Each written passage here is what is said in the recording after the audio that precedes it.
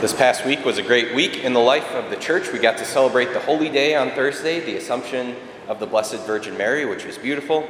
But we also got to celebrate another great saint this week, St. Maximilian Kolbe.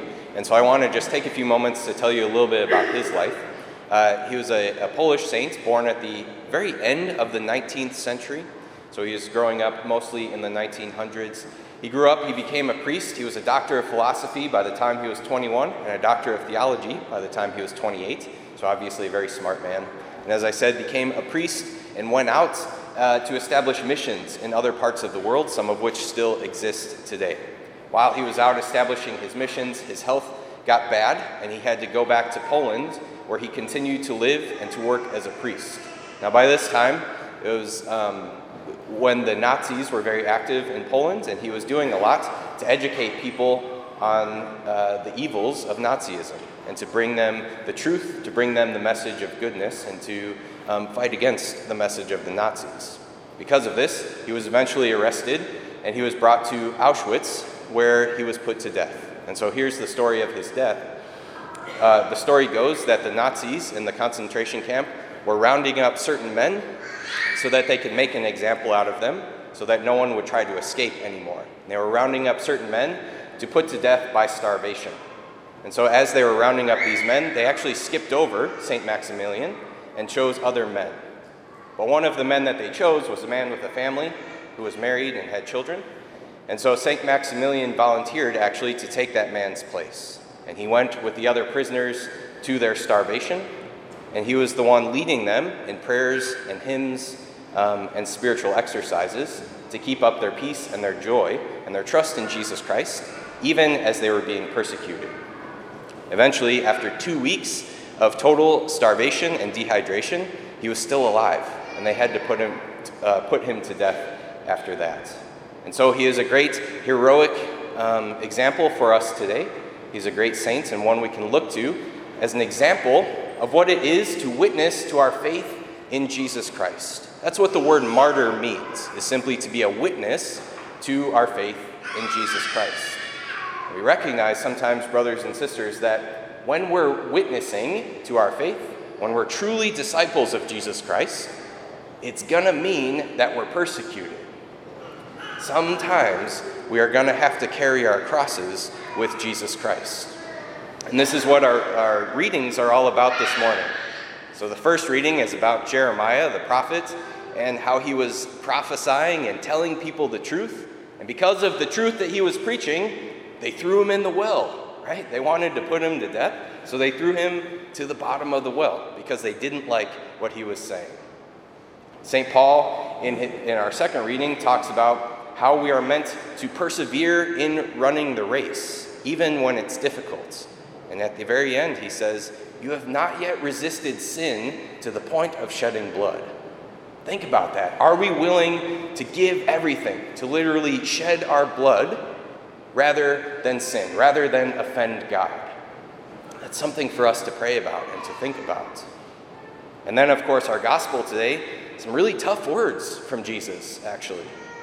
He says, "Do you think that I have come to establish peace on the earth? No, I tell you, but rather division. From now on, a household will be divided, father against son, mother against daughter, mother-in-law against daughter-in-law." Jesus is preparing them and telling them that, hey guys, if you're living out your faith in a true way, it's going to cause some difficulties. It's going to cause some persecution. People are actually going to disagree with you at times if you're truly living out the gospel message. But in the end, that's okay. And we think about the example of St. Maximilian Kolbe again. I guarantee you, if you could ask him in heaven right now, if all of his suffering was worth it to get to heaven, he wouldn't hesitate. And he would say, yes, of course. Any suffering that we endure here on earth, brothers and sisters, is 100% worth it if it gets us to heaven.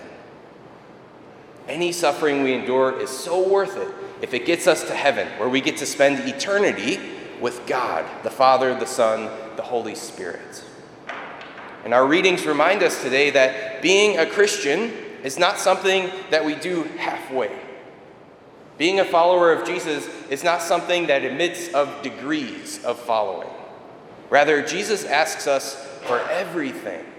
Jesus asks us to give our whole lives over to him and follow him radically from our very roots, to give our whole hearts and our whole lives over to him.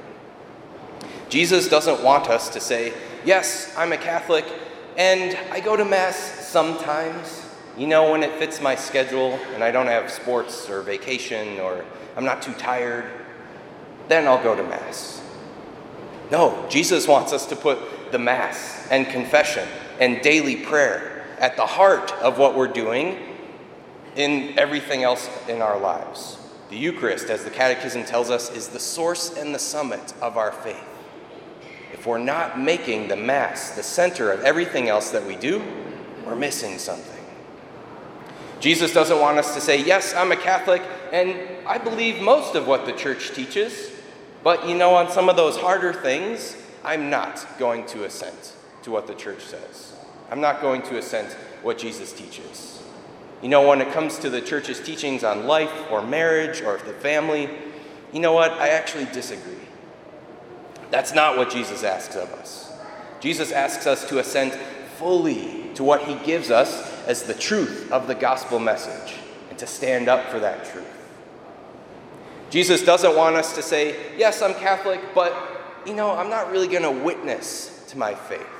When I'm around my family or my friends or my coworkers or my neighbors, I'm just going to kind of go along to get along. No, rather, Jesus asks us to be true, bold witnesses of the love, of his love in the world, to stand up for what we believe in, and to make disciples out of the people around us. Again, brothers and sisters, Jesus calls us to be radical followers of the gospel message. And if we're doing that, if we're truly living that out, it's going to mean some persecution. But that's okay, because we have heaven to look forward to. Let us carry our crosses bravely with Jesus Christ. Let us endure persecution with peace and with joy because of the hope that lies in store for us. Let us run the race courageously with all of those who have gone before us and follow their example of truly being disciples of Jesus Christ. Jesus Christ has already given everything for us. Let us not be afraid to give everything for him as well.